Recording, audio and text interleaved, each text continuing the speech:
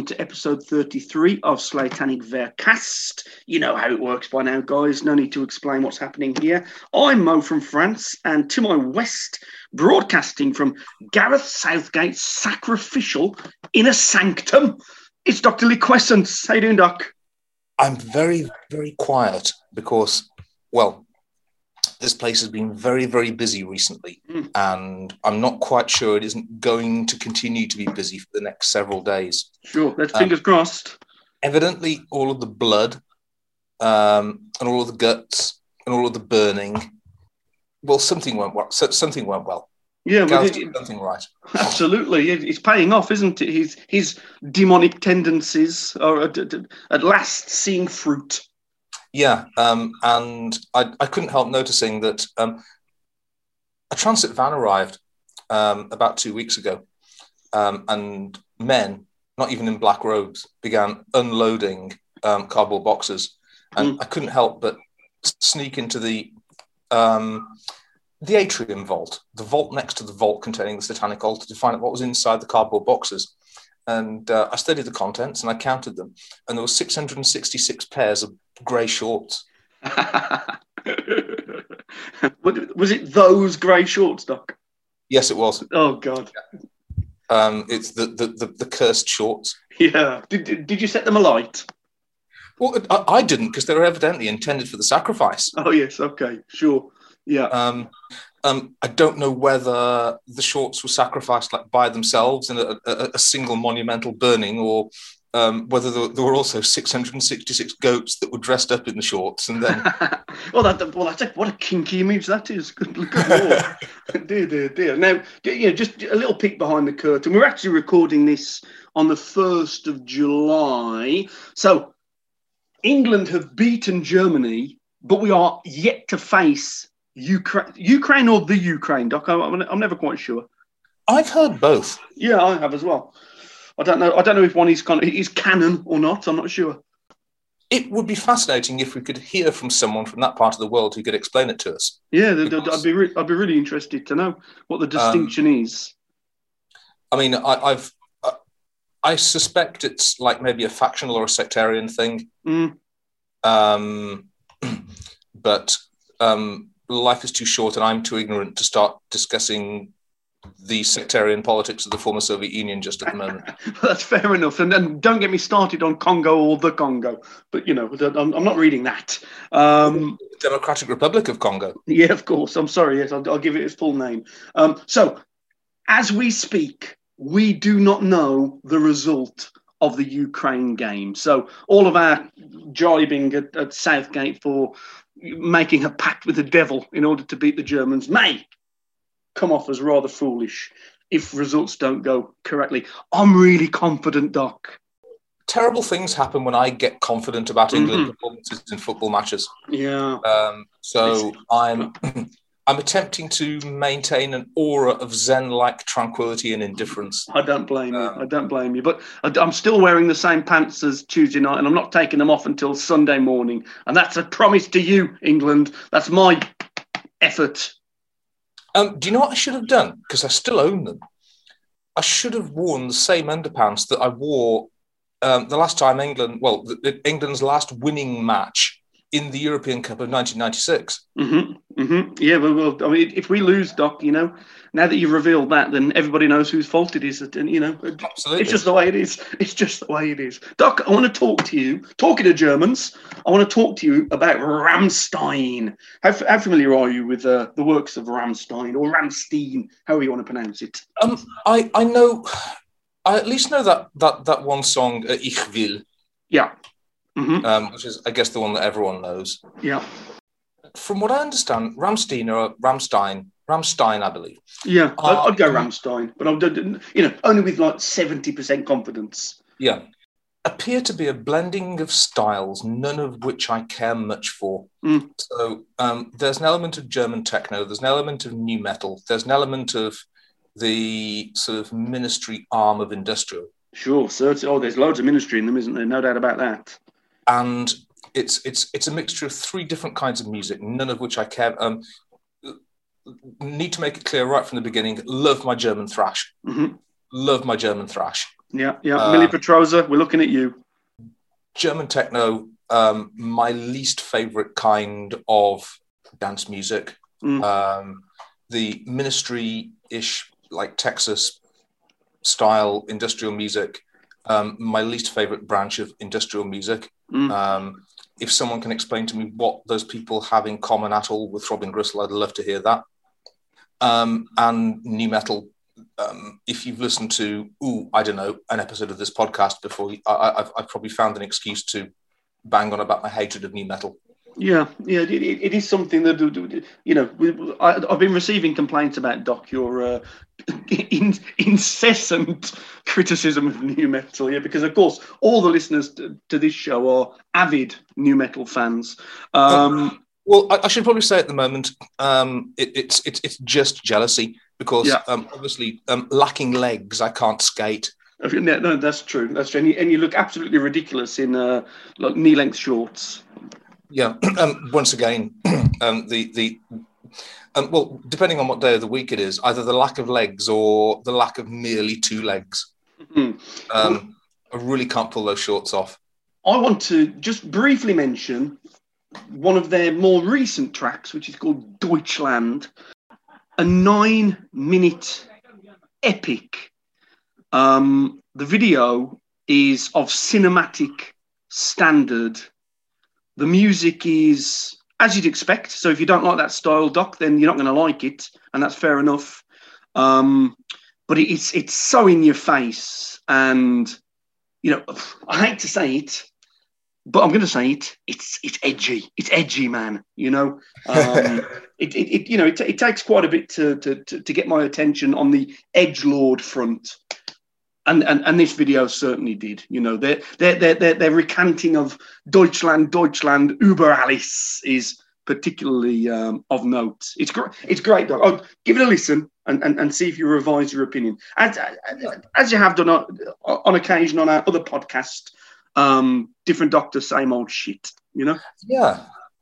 I will. I'll investigate it. I mean, as you know, I don't find Germans flirting with German nationalism to be particularly edgy. I've never found reactionary conservatism to be particularly edgy. You may detest it, Doc.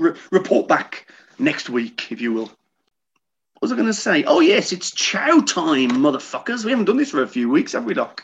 No, because we decided that we're never going to make mistakes ever again. That's true, but unfortunately, we've made 3. In fact, I think I've made 3. We were speculating. Here's number 1. We were speculating in the last episode, I think, about how Jeffrey Dahmer died, and we weren't quite sure, were we? Was he shanked in the shower? Did he take his own life? We couldn't quite work. We couldn't quite remember. So here we go. On the morning of November the 28th, 1994, Dahmer left his cell to conduct his assigned work detail. Accompanying him were 2 fellow inmates, Jesse Anderson and Christopher Scarver. The trio were left unsupervised in the showers of the prison gym for approximately 20 minutes. At approximately 8:10 a.m., Dahmer was discovered on the floor of the bathroom of the gym, suffering from extreme head wounds. He had been severely bludgeoned about the head and face with a 20-inch metal bar. His head had been repeatedly struck against the wall in the assault. Although Dahmer was still alive and was rushed to a nearby hospital, he was pronounced dead 1 hour later. Anderson had also been beaten with the same instrument and died 2 days later. So there we go, Doc. It seems like he was, the victim of a random attack, because it doesn't seem like it was targeted at him if the other guy was taken out as well. Do you see what I mean? I had an idea that it was something to do with the prison beef, also involving like someone nominally on his side and someone very definitely not on his side. Yeah. And it doesn't appear to have been connected to any of his actual crimes. Yeah, so it's something that happened once he arrived. Yeah. Yeah. And the story seems to corroborate that, really. So maybe that Anderson guy was the one on his side, and the dude that was against him got the better of both of them somehow. The somehow being he was in possession of a 20-inch long metal That's bar. true. That is true. Exactly. Yeah, the clues are there. If you consult the Parachute Regiment Survival Handbook, you will notice in the frontispiece it says, the worst man with any weapon is more useful than the best man with no weapon. Oh, very good. Yeah, very, very good. In the Reborn episode, I kept referring to Rick Rubin as Rick Rubin. I don't know why, but I thought I'd fess up. Whatever. Pedants. And the last one, in the Altar of Sacrifice episode, we were speculating about what a shade is. Do you remember this, Doc? Yes. And we weren't quite clear. Well, neither of us could come up with a satisfactory definition. So I've gone to Wikipedia. Sort of went round and round the houses about what's the definition between a shade and a wraith and a ghoul. That's it. Yeah. So I've gone to the repository of all accurate knowledge, which is Wikipedia. And here's what they say. In literature and poetry, a shade oh, hang on, I've just lost my place. A shade, which is translating a Greek word that I can't pronounce. I'll describe it to you. It's an O. It's only 4 letters. It's an O with like a little beak. Then the letter K. Then what looks like an L, but not a normal L. And then we've got an A with kind of an X stuck to the side of it with an acute angle. Good luck, Doc. I'll get back to you on that one. Yeah, good luck, sir. So that's the word. And the Latin word is umbra, which, of course, is much more understandable. It's the spirit or ghost of a dead person specifically residing in the underworld. So now we know. Oh, now we know, Doc. You ready for your topic? Absolutely. Here we go. I'm looking forward to this. Yeah, it's been a little while. Why is metal so male-dominated, both in terms of musicians and fans? Talk to me about that, Doc. I've been asked this question about many, many, many different things that I've been involved in. Different fan... we'll call it fan cults. Yeah. Different subculture stuff we're talking, aren't we? Yeah. Different occupations. So mechanical engineering being the obvious one, or broadly speaking, engineering. I suspect if you were to ask, and the fascinating thing is, whenever people ask this question, they always ask the question to men. Whenever I get the chance, I ask women, have you ever been asked this question? Why aren't you into metal? Why aren't you a mechanical engineer? It's another one of these questions about gender politics that people only ever and people only ever question men about it. So like a guilt trip, effectively. That's what you're suggesting, isn't it? There. Well, it's a weird thing because effectively by choosing to ask the question only to men, you know that sort of modern identity politics is very concerned with people having a voice, and there's this phrase which actually I like quite a lot, which is, if you don't tell your own stories, then somebody else will tell them for you. Yeah. But people who ask this question, presumably to make a very specific point about gender politics, the people they never ask are like actual women.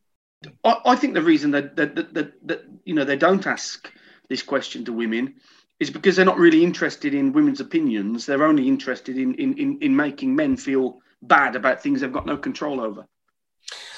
Yeah, I mean, I don't think it's that considered, but I do share the point of irony that for a question which is presumably being asked to illume some point about gender politics, they're giving all of the voice and all of the opinion-making power to men, and none of the voice and none of the opinion-making power to real actual women. Sure. I suppose one way you can approach the question is to reverse it. What would happen if someone were to ask me, why aren't you into creative needlework then? To which my answer would be, but I am. Very good, Doc, yes. But, I mean, that's a stupid, reductivist question in its own right. It's certainly something that I've been accused of in the past, is kind of only being into blokey stuff, as if that's a conscious choice that I've made. You know, I've chosen to be into horror and sci-fi and metal and football. You know, that like I've made these decisions deliberately as like a provocation. Yeah. I think when it comes down to what subcultures people are into, in the vast majority of the cases, no one set. I mean, belonging to a subculture, it has its advantages, but it can also be a burden. Identifying yourself as metal or identifying yourself as sci-fi or horror or something, there's no way in which, in any normal society, that can be considered to be conferring an advantage on yourself or straining for privilege. It's not like being a merchant banker, which, by the way, is also male-dominated, but you never see, you almost never hear anyone talk about that. Yeah, so you're saying, you know, I'm not taking advantage of the patriarchy by listening to Morbid Angel. No, I mean, you know, if someone can explain to me what advantage belonging to this exclusive Freemasonic boys-only club has ever conferred upon me, I wish they'd tell me about it, because I've never perceived that I've gained any advantage from it. Sure, yes, and a glance at my bank account will confirm that you know, it does not come with privilege. Correct. But I mean, I'm still not answering your question. That's all right, Doc. You've gone off on an interesting tangent. I mean, an extremely obvious, and I mean, I'm not saying this as to be mock self-deprecating. I think there's really something in this. Generally speaking, girls are raised to be too self-consciously cool and concerned with fashion and concerned with other people's opinion to be fucking with shit like heavy metal and science fiction. There have been times in my life where I've thought to myself that actually that might not have been a bad road for me to take either. There have been some interesting studies I think in Finland in particular, where, you know, where they have acted, you know, obviously like a very progressive society, Finland, and kudos to them for that. They've actively pursued and encouraged women to go into the sciences, for example, to go into computer programming and things like this. And what it turns, you know, according to the Finnish studies, what it turns out is women just don't really want to do that stuff, you know, so they don't. I mean, in all of these things, what we're lacking is anything that might be vaguely considered evidence. And, you know, the barrier you can't get over is that if group X chooses not to participate in activity Y, if they claim it's because they've chosen not to, then that must be a product of false consciousness. Sure. Yeah. And, you know, that's merely the psychologist's version of when Christians say they were possessed by demons. This is like you're talking about my unconscious bias against women by choosing to be into blokey things, aren't you? Basically, you know, this kind of idea that, you know, my selection of pastimes somehow represses women. Or maybe that would count. What I'm actually talking about is kind of the reverse of that, which is if you picked a member of Group X, will say a woman, and said, why did you choose not to become a software engineer, or why did you choose not to become a mechanical engineer? Yeah, and this is the weird reductionist misogyny, which sometimes, bitter irony, comes along with progressive thinking, because if the person you're questioning says, I didn't want to, there's a temptation amongst a certain stripe of psychologists to attribute that, well, it superficially looks like self-assertion, but it can't possibly be self-assertion. It must be a product of false consciousness.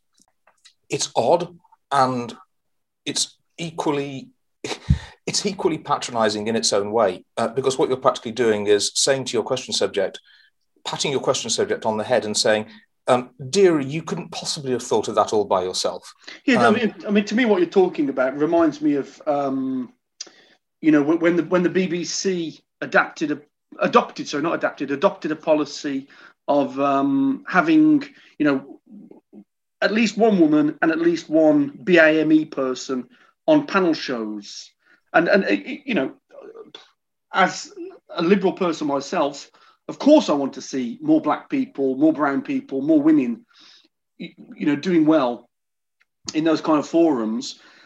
But there is a deep patronising sense that you're just kind of here because you've got to be. There's that element of tokenism, unfortunately, isn't there? Well, this has always been, going right the way back to the 1950s, this has always been the argument against affirmative action of any kind. Yeah. And it's the experience of people from, once again, ghastly word, because women aren't even a minority, but people from minorities who attain a position by whatever means, and they're still consistently patronised and looked down on for reasons of, well, you're only here because you're. Yeah, well, the terrible kind of old-fashioned view of that was, she kind of slept her way to the top, wasn't it? I mean, that was the reductive, old-fashioned way to view that kind of situation. Since we were talking about the 1950s, so obviously during World War II and during the immediate period of post-war deprivation, when there really weren't all that many adult men around, women were consumed as a labour resource. And then when there got to be enough adult men around, they were expected to go quietly back to their sort of pre-Victorian roles. Sure, yeah, back to the kitchen and the bedroom, basically. Yeah, and you were good enough to be semi-skilled or skilled or highly skilled mechanical engineer during World War II and work on aeroplanes. But ironically, now the situation isn't an emergency anymore. You're not good enough. Sure, yeah. It makes no sense, Doc. It makes no sense to me, I'm just going to wind up by saying, pointing out the obvious, which is that I still haven't answered your question. Why do I think? I've got no answer to this, by the way. I'm not actively refusing to answer your question. What I'm saying is I've got no entitlement to answer that question. You'd have to ask some women. Sure. Yeah. That's a really, really fair point to end on, I think, Doc. Don't forget, you can contact us on Twitter at Vercast or on email at slytanicvercast@gmail.com. Until then, part 2.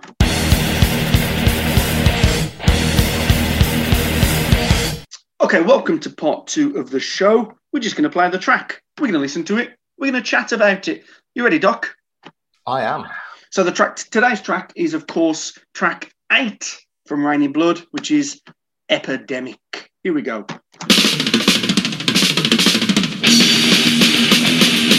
Oh, I'm going to stop it straight away. Isn't it lovely just to hear a nice old-fashioned set of tom rolls? I really enjoyed that. When I was catching up with the song in preparation for this episode, I restarted that 9 times. It's fabulous, isn't it? It doesn't sound very difficult, and I'm sure Dave Lombardo could do it with, with one hand and 3 fingers banded together. But my God, it's a glorious opening to the track. Yeah, and it's one of those things that was sort of the drum solo or the naked drum fill, which was very much a staple of, for want of a better expression, we'll say 70s rock. Very much a hallmark of Led Zeppelin. But it's something you hear less and less as thrash takes prominence, and there's the increased emphasis on economy and the far decreased emphasis on the role of the star musician. Sure. And of course, nowadays, when you try your best not to expose any possibly sampleable bit of any instrument all by itself, because you're just asking to get knocked off. So it's. I think that might be one of the drum flourish's last public appearances. Yes, and my God, we do miss her. Here we go. We might as well listen to it again, haven't we? Surely. I think so.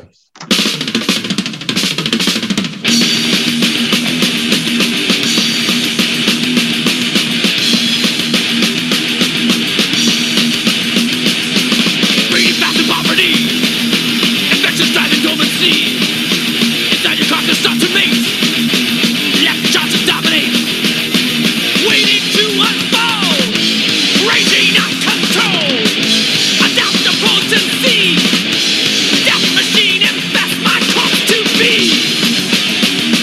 great tempo. Oh, to me, this is perfect thrash metal tempo. I love it. Yeah. I'm going to plant a seed in your mind because we went through the semiotic exercise at about this point on the previous album. Yeah. And I'm going to invite you to begin to look for foreshadowing as we begin to move towards the end of Rain and Blood. Because I believe we detected distinct elements of foreshadowing towards the end of the Hell Awaits album. Mm-hmm. That's true. And that to me sounds like an almost prototype version of something that would arrive fully formed on the next or one of the next two albums. Yeah, it's a really good observation, actually, Doc, because it is that speed that I think they then kind of stick to, really, for the next three albums. Sound of Heaven, Seasons in the Abyss, and Divine Intervention. That's always the forgotten one, Doc, not just by you, by many, many people. This kind of almost, I mean, it's kind of just above mid-tempo, isn't it? It's not... Yeah. I couldn't call it mid-tempo. It's too fast for that. But it's also not like blistering, face-ripping fast. It's somewhere in between. Yeah, and it's also really worth making the point. I seem to say this every episode recently, but going back and listening to it very, very carefully, like we have been, Rain and Blood is surprising me a lot, because no matter how many times I've listened to it, and it's a lot, I've always had this idea stuck in my head that the whole thing is relentless, face-ripping, carnal brutality from beginning to end, and it really isn't. It's got a lot more colours and shades in it than that. Yeah, it's way more textured, isn't it? Actually, when you start to really analyse it, but isn't it curious that even though it is way more textured, the overall impression when you listen to the album as a whole is that face-ripping stuff. Yeah, absolutely. You know, and maybe we're going to explore that in our kind of album overview in 2 or 3 episodes' time. I think that's something we definitely need to visit, because it's something that surprised me greatly. Yeah, me too. Me too. Ready for another 30 seconds or so? Definitely. Let's go.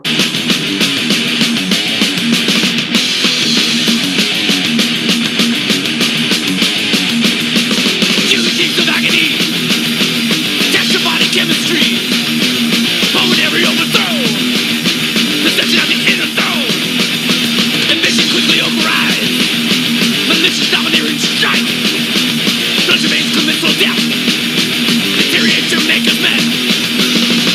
I mean, it's very simple, isn't it? For Slayer, this is it's simple in terms of the riffs, the way that the lyrics interact with the riffs. And just the structure overall, it's very, very standard. Not a criticism, by the way. Yeah. Now, here's another mismemory of mine, which I had to correct myself on earlier today. So I'm going to, in my crude and untutored way of describing music, I'm going to attempt to describe a thing that latter period thrash does. And it's where you time the downstrokes, whether they're chugged or unchugged, you time the downstrokes to hit precisely at the same time as the snare hits. Yeah. And I'm going to say the definitive example, I know it's not proper thrash. The definitive example of that is in the sort of instrumental introduction to Mouth for War by Pantera. Oh, yeah. Okay. Mm-hmm. And there's a great deal of effort and a great deal of practice that goes into making sure that the downstroke lands at the exact time as the snare hit lands. Yeah, so it's like a double arrow assault, effectively. You've kind of got that kind of almost like trebly thing coming from both directions. Sort of layered on top of each other. Then some songs will do the same thing with the vocals as well. Yeah. Mm-hmm. Who invented that? Where does that come from? If you know what I'm talking about, can you cast your mind back? Because I was convinced this song did it. It doesn't. But I've been so sort of conditioned by my own mind of thinking that's a thrash thing. Yeah. And I sort of had an idea that it came off this album, and probably it came off this song, but I haven't heard even one instance of it on this. So where did that come from? I don't know. It'd be interesting if you detect it on the next couple of albums. Really, I'm thinking, you know, I mean, listeners may scoff because maybe my memory is faulty, but I'm thinking something like Skeletons of Society from Seasons in the Abyss, or maybe I don't know, like Read Between the Lines. Read Between the Lines. I'm thinking of the more kind of mid-paced tunes that have that kind of crushing downstrum chug going on, and Dave just kind of going wild on the snares, you know. So yeah, maybe that's it. We'll see. Keep that in mind, Doc. And when we get there, we'll explore it further. Let's press on. Actual demise on the fast decline, killing tendency, epidemic, permanent disease.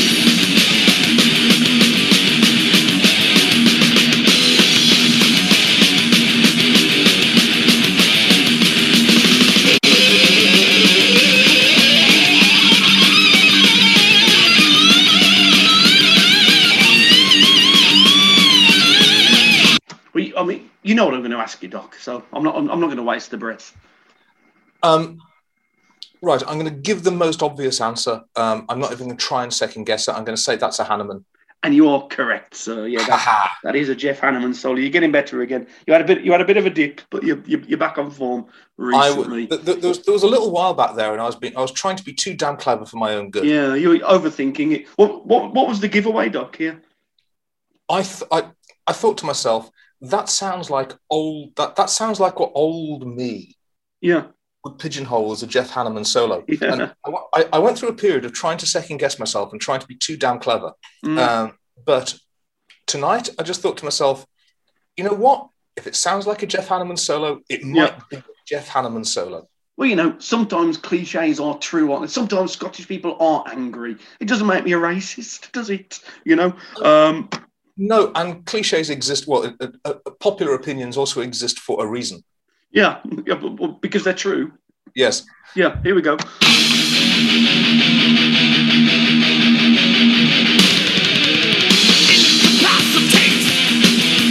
fall into your fate. Oh, I've got to stop it there, Doc. I've got to stop it, and you know why. That triplet gallop. Oh, good Lord, that's awesome. Awesome. Let's have it again. Fall into your fate. Oh, absolutely fantastic. So simple, so Maiden. I think this track, unexpectedly, is kind of harking back to their Judas Priest and Iron Maiden worshipping days from Show No Mercy. We've had a couple moments like that on this album, haven't we? We have. Altar of Sacrifice comes to mind. Why is that? Why do they do that? So, I mean, the very first 5 seconds of the very first track on this album, if you can cast your mind back that far into the project, and I said that was a purposeful burial of the Halford Whale. Yeah, you kind of said it, that like a deliberate decision to cast it into the past, effectively. Yeah.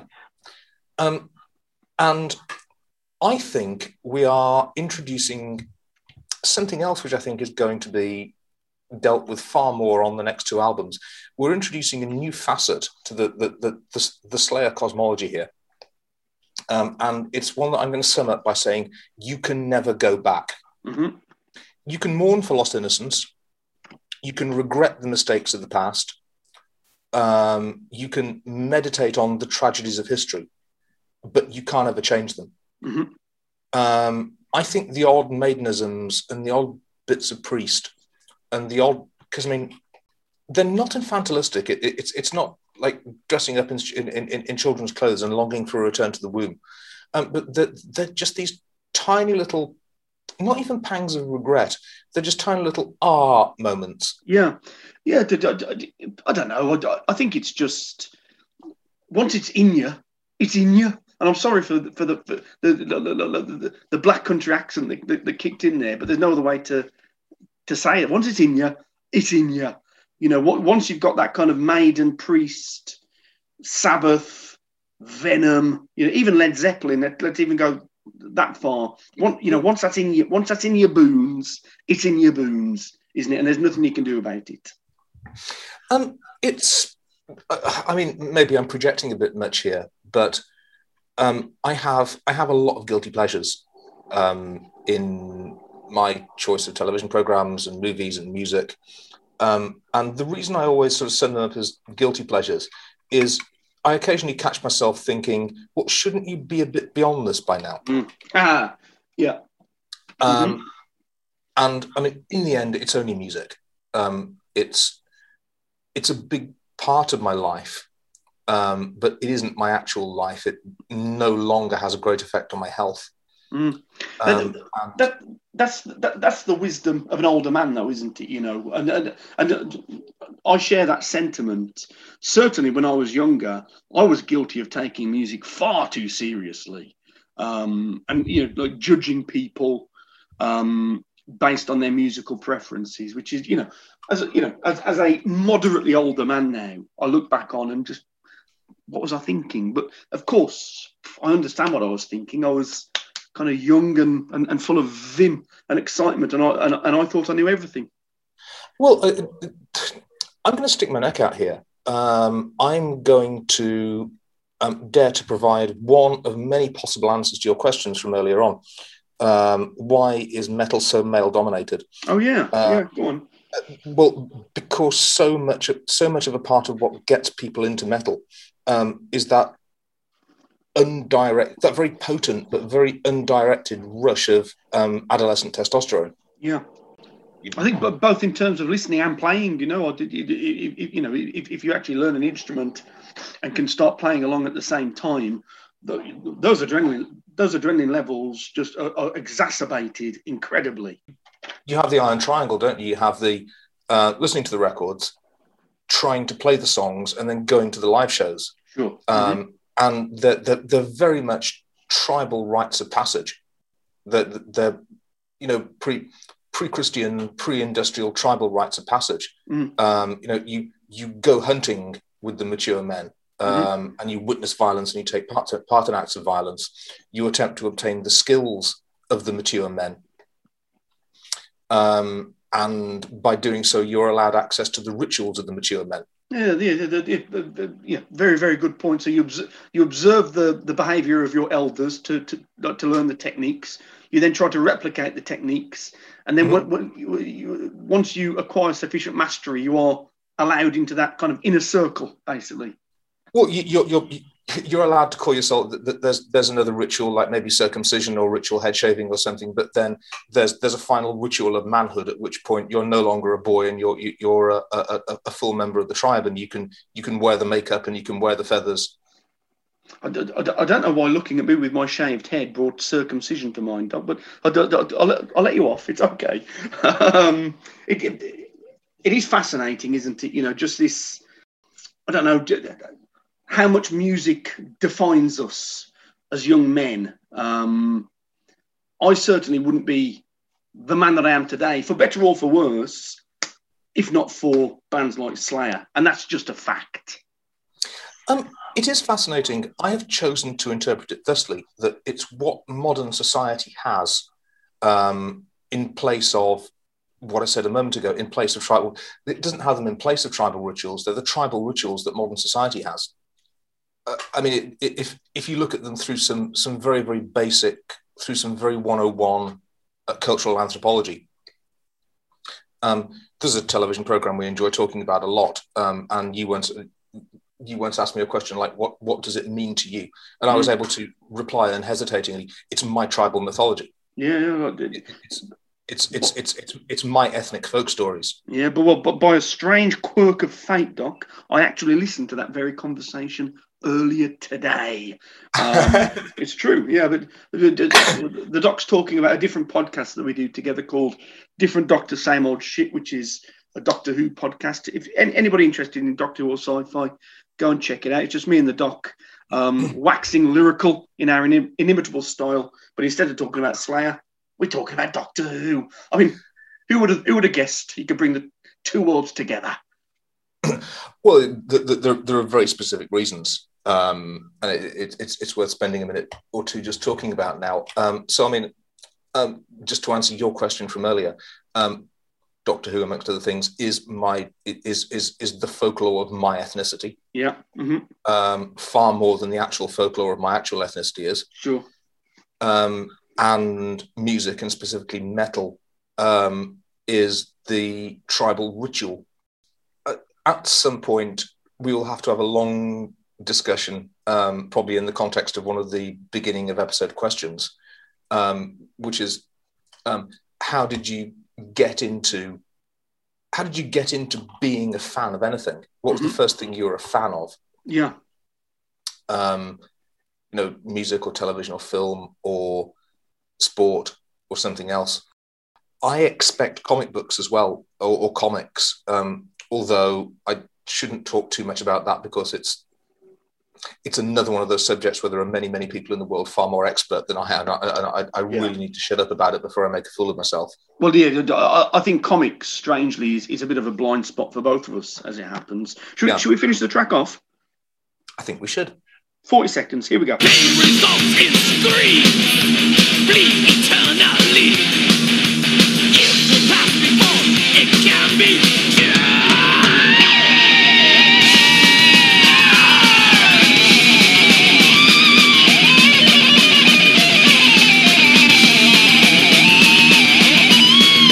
I know I said we'd finish the track off, but I can't resist, Doc. Name that solo. Right. I'm going to stick to my path of enlightened innocence. I'm going to say that was Kerry King. And that was Kerry King, sir. Bravo. 2 for 2. Well done, man. It's working for me today.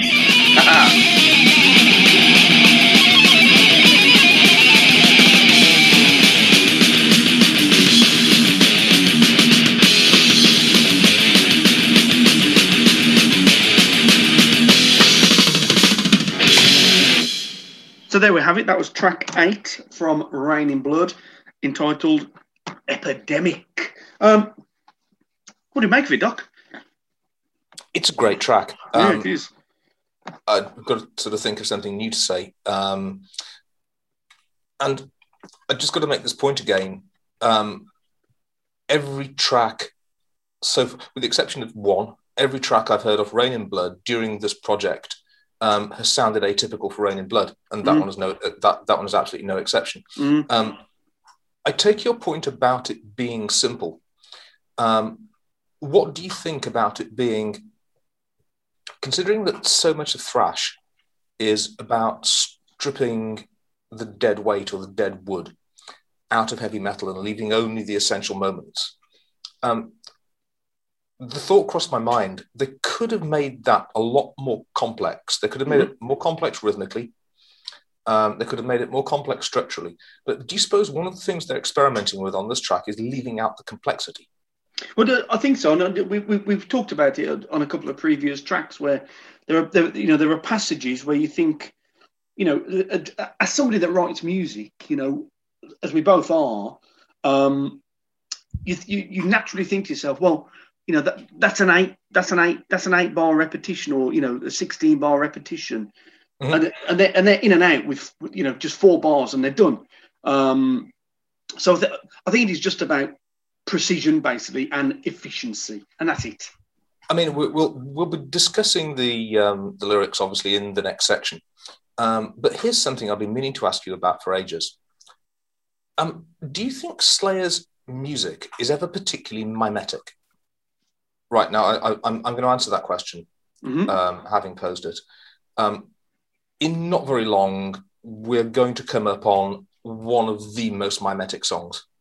In other words, a song where the music is as precisely as creepy and evil and menacing as the subject matter. Sure. That's an example I can think of. And you can probably guess which one I'm talking about. Other than that, Slayer are never particularly mimetic. The music doesn't particularly go with the subject matter. There's nothing about the music on this track that makes me think of an epidemic. Well, we haven't gotten to the lyrics yet, have we? And there could be some things to talk about there, Doc. But in terms of their music being mimetic, even just last week, I think we were both very surprised by the subject matter of Reborn, because there is nothing about the music that suggests that is about witches, is there? There's just nothing about it. So very, very surprising. In fact, I included a clip in the edit of Cathedral's, is it called Hopkins Witchfinder General? Matthew Hopkins Witchfinder General, yeah. Matthew Hopkins Witchfinder General. And to be honest, you could make the same accusation there. The difference is they make it very, very clear by including a little sample of Vincent Price speaking at the beginning, so kind of clues you up. But without that, I think the Cathedral song you could make the same accusation of, really. I know you can say, "Oh, that's a special case. Oh, that's a special case," about almost everything, about almost anything. But that particular Cathedral track is very obviously, to my ears, meant to be an obvious call back to Spanish Inquisition and Eurotrash and witch-obsessed Nawabum bands. For instance, Witchfinder General. Exactly. Yeah, very good point, Doc. Yes, very, very good point.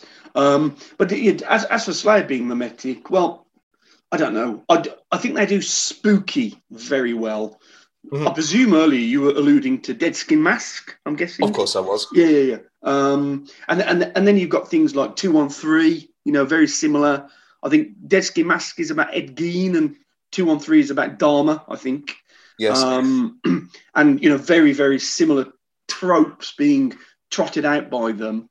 But no, it's certainly true. But then again, how would you make like a thrash metal mimetic representation of, what's his name? Oh, God, the Angel of Death, what's his name? Joseph Mengele. Joseph Mengele, I think the way in which they chose to do it is just by writing some music that was so unremittingly aggressive and violent and offensive. Mm. There's nothing about the music that suggests a Nazi surgeon at work. Mm-hmm. But there's something about the music that the music is intended to be as difficult to deal with as the historical facts it's describing. Well, certainly, something horrible is being described. There's no doubt about that. But maybe we just don't know. Maybe we just don't know the details. Anything else, Doc? Because we are kind of straying into kind of the lyrical territory there. Anything else, Doc? Before we move on to the words and stuff. No, I mean, I'm glad I've got those two solos right. I'm glad I've got. Very good. Yeah, very good. Thank God for that. Now, hopefully, Gareth Southgate can get Ukraine right. In my mind, you guessing the solos correctly is a portent of what's to come. Is that an augury? I think so, sir. Excellent. Let's move on. Welcome to part 3 of the show, where we go through the lyrics, basically. I'll read the lyrics, and then me and the Doc will talk about it. You ready? I am. Verse 1. Bringing fast to poverty, infections driving dormancy. Inside your carcass start to mate, left charges dominate, waiting to unfold, raging out control. Adopt the potency, death machine infest my corpse to be. Breeding fast in poverty, infectious driving dormant seed. Inside your carcass start to mate, left in charge to dominate, waiting to unfold, raging uncontrolled, adapt to potency, death machine, infest my corpse to be. All very, very dramatic, Doc, but what on earth does it mean? Honestly, that first line really, really, really gave me pause. Yeah. And well, you can probably guess what. On the I assumed from the first line, I assumed from reading the title, it was a song about infectious diseases. From reading the first line, I then assumed it was going to be a song about third world overpopulation. Sure. Mm-hmm. Well, my note next to this lyric to probe your brain with is social commentary ? I'm going to ask you to meditate on this as we go through the lyrics. As far as I know, microorganisms don't have any understanding of the concept of poverty or wealth. Sure. Microorganisms, as far as I know, have no concept of capital or scarcity. Mm-hmm. And as far as I know, the only creatures known to biological science that do have any concept of capital or scarcity, and therefore poverty, are human beings. The next few lines made me doubt my initial thought about what it was about. And then there's some fascinating ambiguities in that second stanza. Raging and control. Yeah. Diseases are always referred to as raging. Uh-huh. People always refer to the cholera epidemic raging at the time. Sure. Raging out of control, basically, Yeah. Yeah. 3 months ago, COVID was raging out of control in India. That's a headline straight out of the Daily Mail, isn't it? Yeah, and of course it's completely untrue because, once again, microorganisms don't have any concept of emotions. No. Mm-hmm. But populations do, along with other stuff.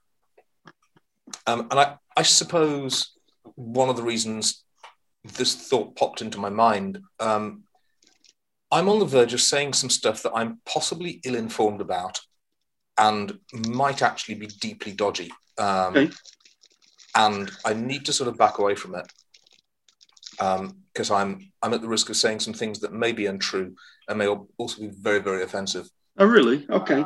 To certain people. Well, if you're not comfortable, Doc, then we don't say it, do we? If I were more certain of my facts, I would be more comfortable talking about it. It's valueless for me to speak on a by and large uninformed opinion. I'm almost kind of going to bring this section, this little bit of comment of mine to a close and then hand over to you and say, I'm not unconvinced.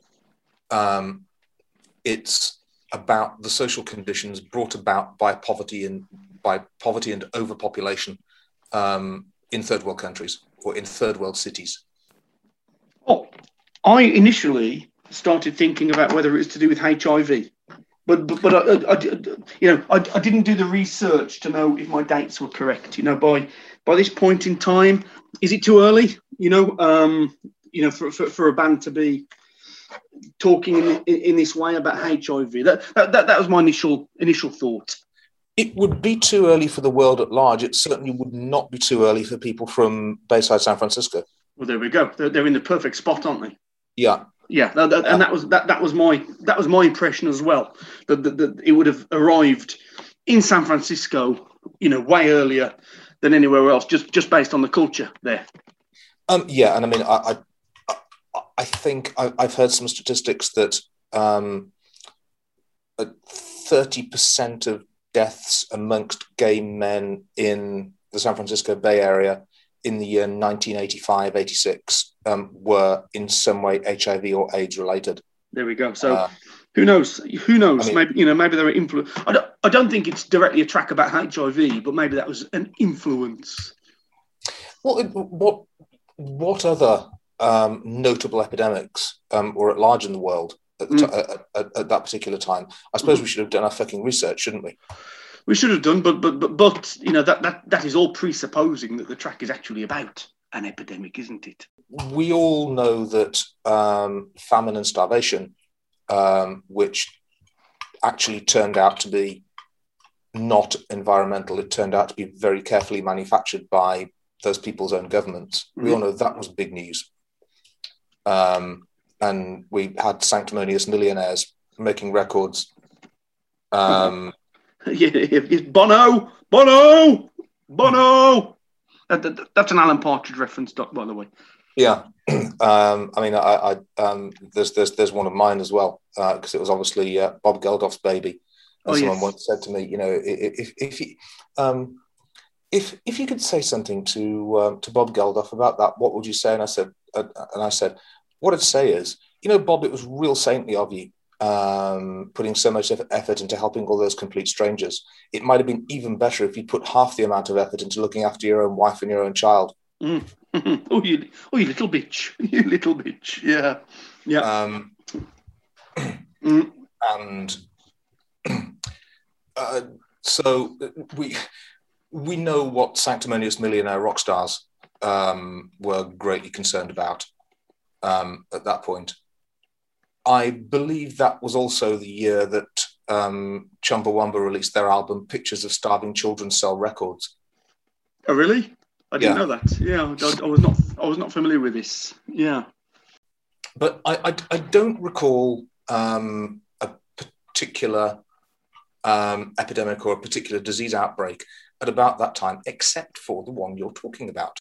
Inside your carcass, start to mate, Doc. And this starts to make me puzzle, you see, because just the use of words here. Can viruses mate? Is that normally what we associate with? I mean, viruses breed and multiply. I've never heard a scientist say, the COVID-19 is mating and therefore we're going to get variants, Interestingly, going back about 10 years, I was in conversation, and I'm not making this up, I was in conversation with an eminent immunobiologist who was doing some very cutting-edge virus research. Mm-hmm. And he said that within the previous 4 or 5 years, viruses had been discovered that appeared to have sex cells, that appeared to have zygotes. In other words, appeared to be able to reproduce sexually. That was not even suspected before about the year 2002, 2003. There wasn't evidence of that until the year 2008, 2009.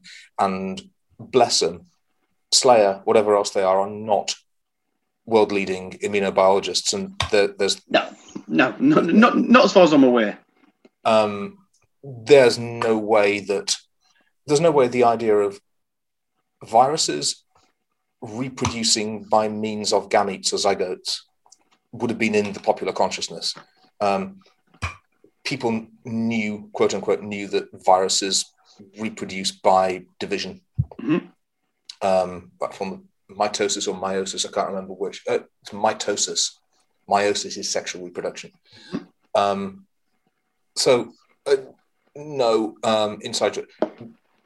no concept of viruses mating. I don't think so. And then we get this, the fourth line's interesting to me, left in charge to dominate. Now, left in charge is a bit weak, I think, but I think it serves a purpose here because it suggests a kind of control, like a guiding hand in some way. So to me, what's happening here, some force or some person, some organization, whatever it happens to be, has deliberately infected either a person or people, and then they're now just kind of standing back to see what happens.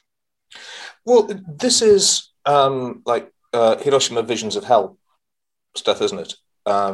Where in a cataclysm, all forms of social order are completely inverted and the lowest form of life becomes the highest. Mm-hmm. So people were fascinated to discover that very shortly after the irradiation had exterminated everything else, the dominant life forms in the bits of Hiroshima City that were left were cockroaches, and quite literally left in charge to dominate. Possibly a reference to that. Whatever else Slayer are unschooled and ignorant about, they are not unschooled and ignorant about World War II atrocities. That's true. That's certainly true. We were talking about Doctor Who earlier on. Yeah. Do you remember? Now, it would be fascinating if Slayer ever saw this episode of Doctor Who on PBS. Davros, the creator of the Daleks, makes a speech which pretty much contains this line where he talks about if he'd created a virus that could destroy all life, and he goes off on this sort of rambling whiffle about how he's fascinated by the idea that he could reverse the order of an entire planet and make a tiny microbe the only form of life dominating above all others. And he says such power would set me up above the gods. Do it in the proper voice, Doc, please. To imagine the tiny pressure of my thumb upon a capsule, just enough to break the glass. A tiny microbe, master over all creation, ruling supreme above all others. Such a power would set me up above the gods, and through the Daleks I shall have that power. Like that. Very good, Doc. Very good. I also love the bit where he goes, it's something like, would I do it? Yes. Yes. Fantastic. Yeah. Anybody who's got no idea what we're talking about, it's Doctor Who. It's a story called Genesis of the Daleks. Honestly, do yourselves a favour, guy. Go and find it on a dodgy streaming site. It's fabulous. Last line here, Doc. Death machine, infest my corpse to be. Let me tell you something.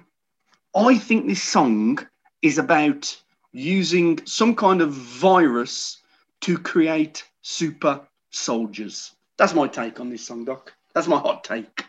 Right. When did that become a trope? Because I mean, it's in terms of military tactics, it's a stupid idea.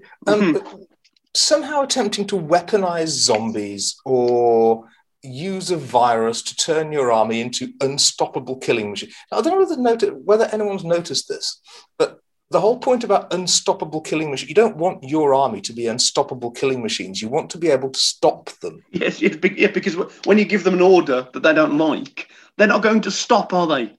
No. That's the problem. That's the problem with unstoppable killing machines.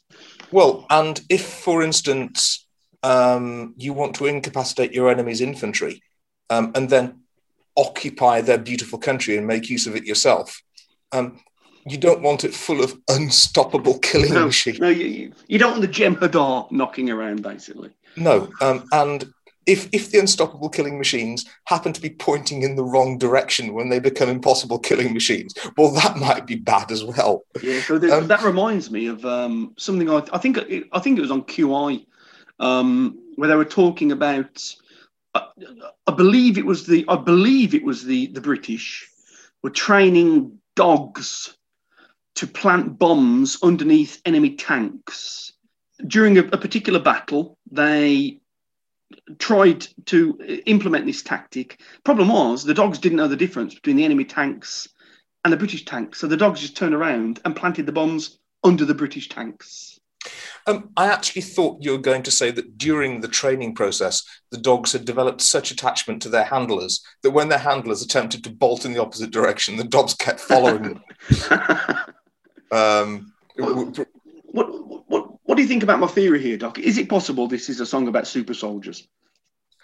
Yes. Yeah. It's distinctly possible because it's Slayer. Yeah. Shall we verify with verse 2? Yes. You kings of agony, test your body chemistry, momentary overthrow, deception of the inner throne, ambition quickly overrides, malicious domineering strike, pleasure makes commissal death, deteriorate your maker's men. Unyielding kings of agony, test your body chemistry, pulmonary overthrow, possession of your inner throne, invasions quickly override, malicious domineering strike, flood your veins, commit slow death, deteriorate your maker's met. It's gibberish, isn't it? Isn't it? Kind of. So we once again sort of have to twist ourselves around a bit, a little, and enter the disturbed mind of Kerry King to try and work out. You're correct. This is scribed by Mr. King. You're absolutely correct. I don't know how you knew. Well, you said it yourself. It's gibberish. Just total gibberish. It's a bunch of words that kind of sound good together, grammatically all over the place. There's no real meaning here. We've discovered this about Kerry King, and I think we can say with a little bit of authority now. He's one of those writers, like amongst others, H.P. Lovecraft and M.R. James and people like, and he's not very good, but he is great. It's a curiosity because I find him endlessly absorbing, but I acknowledge that the quality is not there. He's Sean Hudson, isn't he? He's Sean Hudson. Great schlocky horror nonsense. Do not expect an ounce of sense from it. The thing is, and I keep coming to this conclusion every time we do one of these episodes and we look at Kerry King's lyrics. He isn't very good, but my God, he tries his best. He really, really paid attention in English class. Mm-hmm. When the teacher was talking about how to use poetic devices and how to make allusions. Yeah. Oh, yeah. It's very imaginative, figurative, illusory. It always scans. The rhythm, the syncopation's always correct. But sometimes the meaning is absent. Yeah. So let's do our best. Unyielding kings of agony, test your body chemistry. I mean, test suggests, again, a bit like that. What was the thing I pointed out earlier? Left in charge. Yeah, so left in charge and test. Again, this suggests deliberate action to me, Doc. Right. So are we in a mad scientist laboratory here? Well, that's what I think it is. I think it's a crazy, whacked out scientist trying to produce a strain of superior soldiers using some kind of virus. That's my take on the lyrics, Doc. as bonkers as that sounds. Well, I suppose if I were really stretching it beyond, I think what it was ever even intended to be, I might suggest I don't see why it can't be both. I don't see why the crassest pulp horror can't also function as social commentary. Of course. Yeah. There are layers, aren't there? There are layers. Yeah. Pulmonary overthrow. It's a great image, and again, I think this leads me to the super soldier theory. Pulmonary overthrow. Pulmonary refers to the lungs, I believe. The heart and lungs. Heart and lung system, and to me, it's kind of saying, well, pulmonary overthrow. You don't need those anymore. We've got something better than that. That's gone. That's redundant. Possession of your inner throne. I don't get that at all. I mean, it kind of sounds like a self-help book, doesn't it? Really, like clasp your inner candle, some kind of bullshit like that. Unleash the goddess within. That, yeah. You got it. You got it. We all remember the Friends episodes where they all get in touch with their inner goddesses. Yes. No, okay, honey. I know you didn't mean to. I know, me too. Rach, hang up! You're supposed to be taking a goddess quiz. You should lose like 100 points just for calling your boyfriend in the middle of it. Thank you. Okay, question number 28. Have you ever allowed a lightning bearer to take your wind? I would have to say no. And I would have to say, paha. What? Do you not remember the puppet guy? Yeah, you totally let him wash his feet in the pool of your inner power. And his puppet too. Yeah, okay, well at least I didn't let some guy into the forest of my righteous truth on the first date. From that point, I'm finding it difficult to find any meaning, really. Invasions quickly override, whatever. That last line, deteriorate your maker's mess. Your maker's mess, sorry. Mess, I mean, that was a Freudian slip, wasn't it? Grammatically, obviously all over the place. And I've literally got no idea what it means. Well, I think it's lacking a semicolon. Yes. Yeah, that worked. Yeah, deteriorate, semicolon, your maker's met. As in, you are now going to meet your maker. Yes. Yeah. I can see that. Yeah. Any other thoughts here, Doc? On this, on these two stanzas, or on the rest of the song in general? On these particular lyrics that we're focusing on.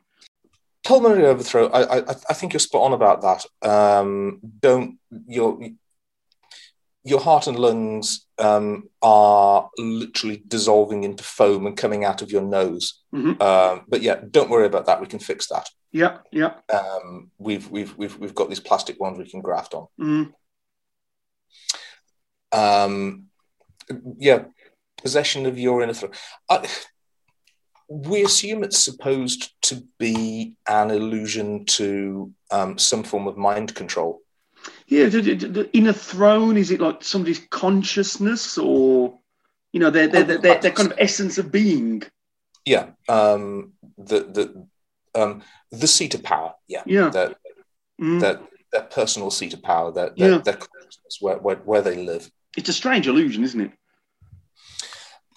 Yeah, and it's clearly not just stuck in there to make something rhyme, because it don't fucking rhyme. No, it doesn't. No, you're right. It's a good point. Good point, Doc. Yeah, test your body chemistry. No rhyme there, is there? And then the next three lines, I just think are, just nonsensical, really. Malicious, domineering strike. What? So where's the malice coming from? Is the malice coming from the mad scientist? Because I can understand scientists being mad, but not malicious. No. I don't get it, Doc. I don't get it. Should we try and piece something together from the next little extract? Yeah. Perpetual demise on the fast decline, killing tendencies. Epidemic, permanent disease. Perpetual demise, on a fast decline, killing tendency, epidemic, permanent disease. Now, I do like these lyrics. Whether they make sense or not is by the by, but actually as 4 lines, I think they're quite pleasing. On a perpetual demise, on a fast decline, is that an oxymoron to you, Doc? Because it is to me. Perpetual demise on a fast decline. If something is perpetual, it lasts forever. So any decline surely is going to be, infinitesimally slow. Yeah, I've got 2 little pointlets to make here. Going back to what you originally suspected, on our fast decline would seem to be the most overt allusion to the transition from HIV positive to full-blown AIDS. Oh, good. Yeah. So we've still got 2 theories kicking around here. Yeah, we have, and I'm going to make a flat attempt to back this up by saying that I think in the year that this album was written, the generally accepted 7-year-ish incubation period to go full-blown was not very well understood, and it was fairly well understood that people would be stable with HIV for some time. In theory, perpetually. Mm-hmm. And then something would happen. For instance, they'd get pneumonia, or they'd go on a really bad drugs bender or something. Sure. And then they'd go full blown. So, I mean, I don't think we should completely discount your original theory. There's some intentional muddling here, I think. My second little pointlet. An epidemic, the consequences of an epidemic don't affect one person, but epidemics affect populations. Sure. The song's called Epidemic. We get the reuse of the word epidemic, permanent disease. So we've almost got another bit of the Slayer mythos here. We've almost got some of Slayer's binary some of Slayer's Gnostic binary dualism. And in this case, the dualism between the individual and society.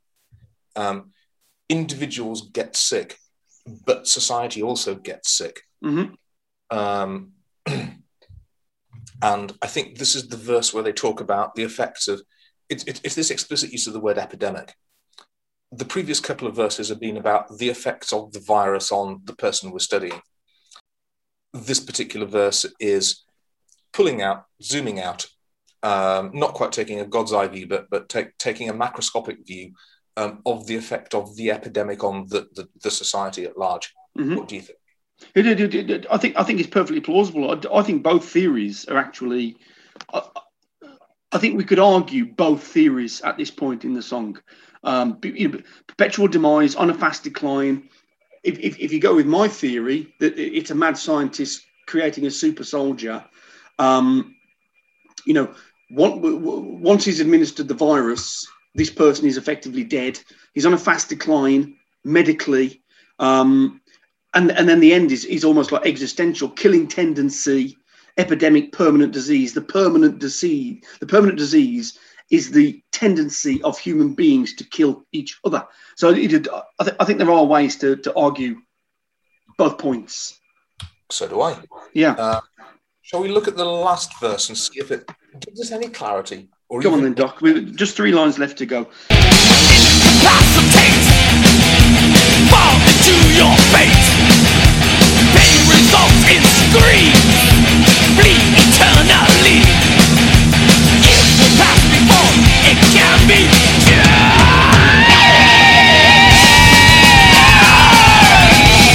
Incapacitate, fall into your fate. Pain results in screams, bleed internally. Years will pass before it can be cured. Now, superficially, I think this totally backs up your thesis here. The pain results in screams, bleed internally, a very kind of visceral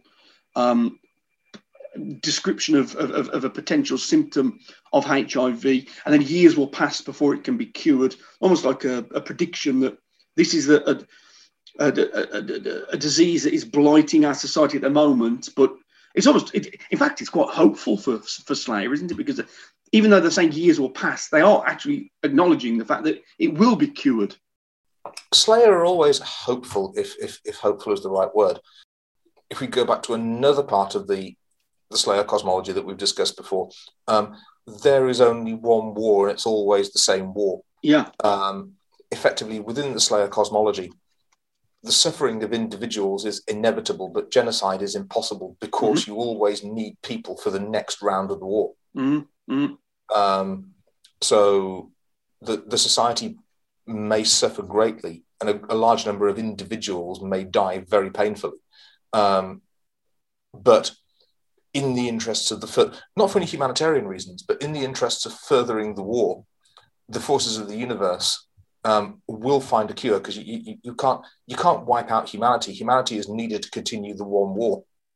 Yeah. The eternal war becomes invalid if there are no soldiers to fight it effectively. That's right. Yeah, I get it. But again, I think we can argue it both ways. Incapacitate, fall into your fate. So incapacitate, okay, so you fall sick with with full-blown AIDS, fall into your fate. A little bit of judgment there, potentially. You've kind of brought this on yourself in a way.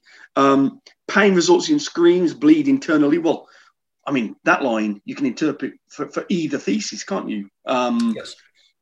The procedures required to turn somebody into a super soldier results in pain and internal bleeding, or the unfortunate side effects of AIDS and HIV leads to similar things. But then that last line, it is hard to square that circle. Years will pass before it can be cured.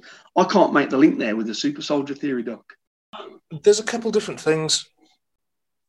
Are we meant to be observing the result of a failed experiment? Obviously, the way that immunization works is to inject someone with a mild strain of a virus in the hope of producing immunity. I presume the mad scientist experiment here is to inject someone with rabies. or loads. How much you put in? Loads. Yeah. Yeah. Turn them into an unstoppable killing machine. Sure. But then coeval with that, you have to develop you've got to develop a treatment for the rabies that stops the people you've injected it with from dying themselves. Yeah. And I mean, you've got almost a sort of concept of this mad scientist and his experiment. You've almost got a leavening of Angel of Death. Angel of Death as a thing to listen to and a subject matter to study. It takes a lot out of you. It's not an easy study, and it's not something to be taken lightly.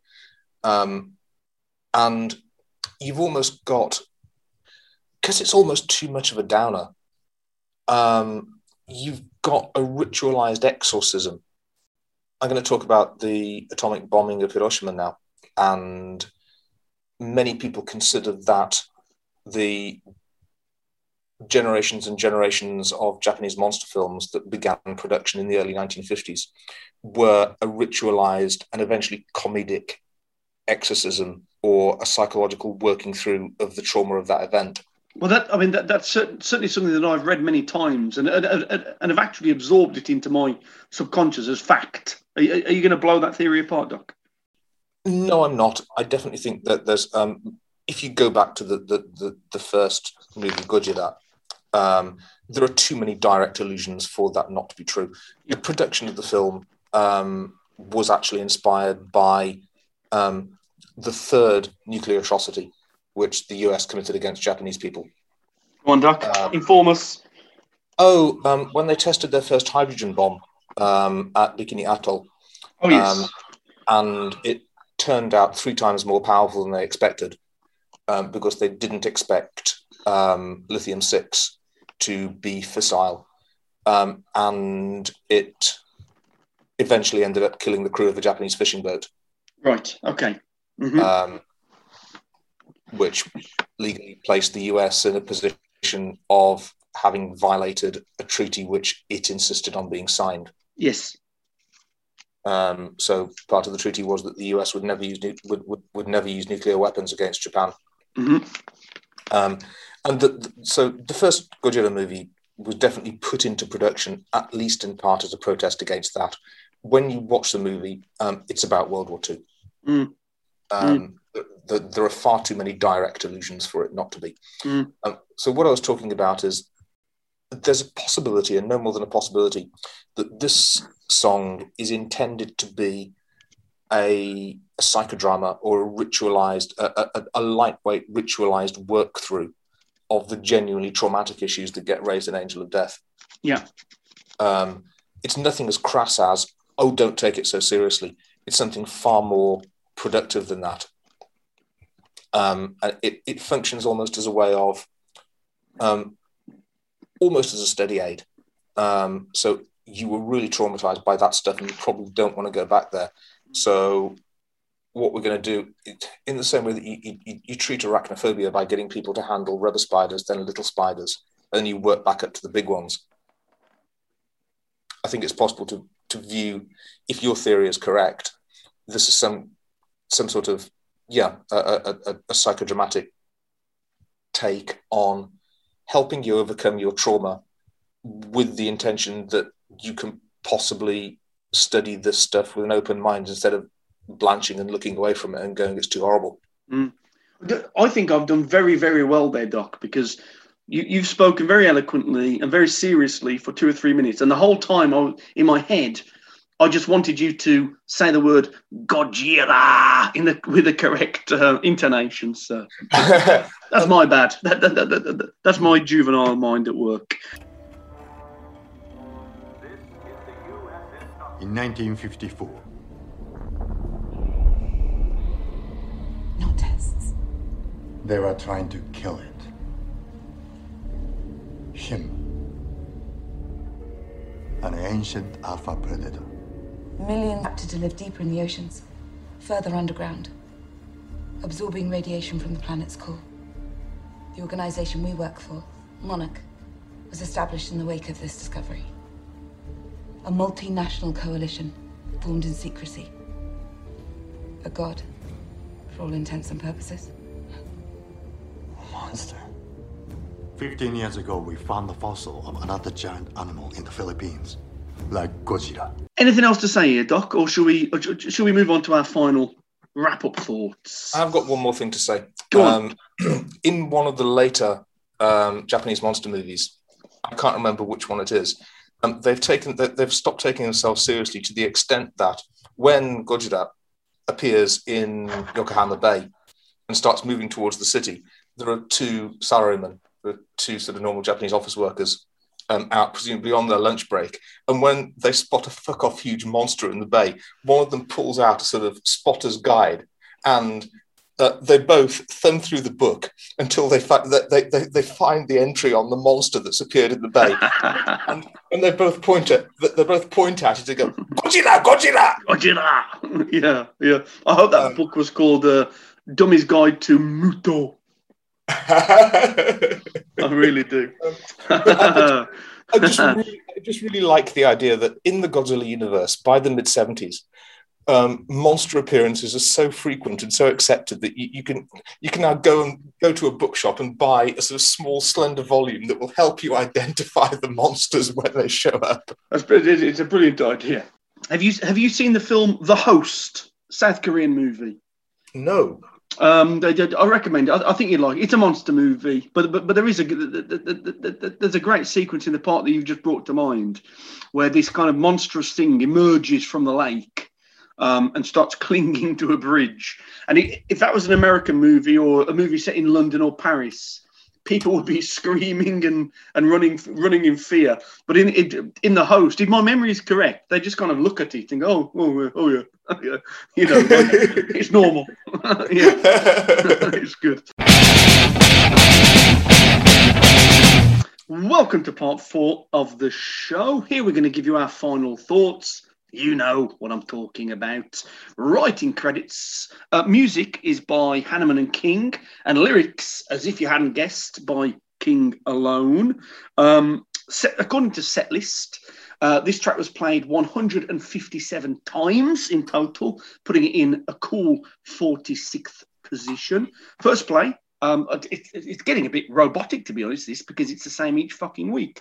First play, the Moore Theatre in Seattle, 31st of October 1986, as with many of these tracks. And the last play was at the Riot Fest in Colorado on the 19th of September 2014. As I've said many times now, this was the last time they played Raining Blood in its entirety. According to Loudwire, here's what they say.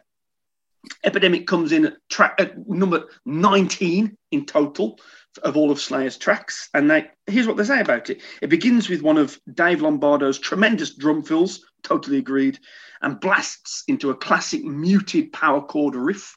Like most songs on Raining Blood, the pace is uncompromising, matching the intensity of hardcore with the precision of the best thrash. Lyrically, lines about a bubonic plague-style disease are a refreshing change of pace from all the verbiage about Satan and serial killers. Now, I've got to say, Doc, this could be the first Loudwire entry that I don't entirely agree with, because I don't think lyrically it is about the bubonic plague, and I don't think they have been banging on about Satan and serial killers on Raining Blood, so I don't really know what they're talking about there. Have we had a serial killer song yet? I mean, maybe Piece by Piece is about a murderer. Yeah. But whether it's specifically about a serial killer, I don't know. Necrophobic is obviously somebody existentially in crisis about the prospect of their own death. Angel of Death, no, I don't think so. I don't think so on this album. So I don't quite know what they're alluding to there. Any final thoughts, Doc, before you give your by now surely infamous Liquescent Swords? Well, yeah. So if this song was about bubonic plague, Kerry King would not have been able to have... He would have been physically incapable of not using the word pustule. Oh, that's true. Yeah, that's true. Yes. I mean, you can't have the chance to use a word like pustule in a metal track and not use it now, can you? No. Sitting on your stools covered in pustules. I mean, it's obvious. It's obvious. Yeah, of course. Yeah. I don't agree with that Loudwire article. I think strangely, Doc, unlike us, they haven't spent the best part of fucking 50 hours now analysing Slayer lyrics. So, I'll cut them a bit of slack for that. They ain't lived where we've lived. They haven't spent 50 hours plus inside Kerry King's head trying to understand what it's like in here. They haven't. And they wonder why we talk such nonsense at times. It's a great song. It's a bit of a, I don't know. I think this is just like a head-banging classic. It's that perfect tempo all the way through. The riffs are simple, yes, but certainly very, very effective. It turns up, it does what it's got to do, and then it fucks off. I really liked it. And for that, it deserves a bit of praise for precisely that, which is why I'm going to give it 7 Loquescent Swords. 7 swords for the Doc. 7 Loquescent Swords. I mean, what do I do in this situation? Well, while you're thinking, since listeners, I've just mentioned 7 swords, and so did Mo. Soon, we will tell you the ancient and hilarious saga of Gilbert of the 7 Swords of Armageddon. Yeah, well, the 7 swords of Megiddo, I think. I believe he thought they were the 7 Swords of Armageddon, but never mind. Yeah, an oft-told tale in the pubs of Stourbridge. Yes. Surely it deserves a bigger audience. I'm going to give it 8 mouldering Mazephus skulls. 8 out of 10, Doc, for me. Okay, that about does it for this episode. Don't forget, you can contact us on Twitter at Vercast or on email at slatanicvercast@gmail.com. Join us next time when we'll be talking about the 9th track from Rain in Blood, which is, of course, Doc, Post Mortem. I'll see you then. See you later.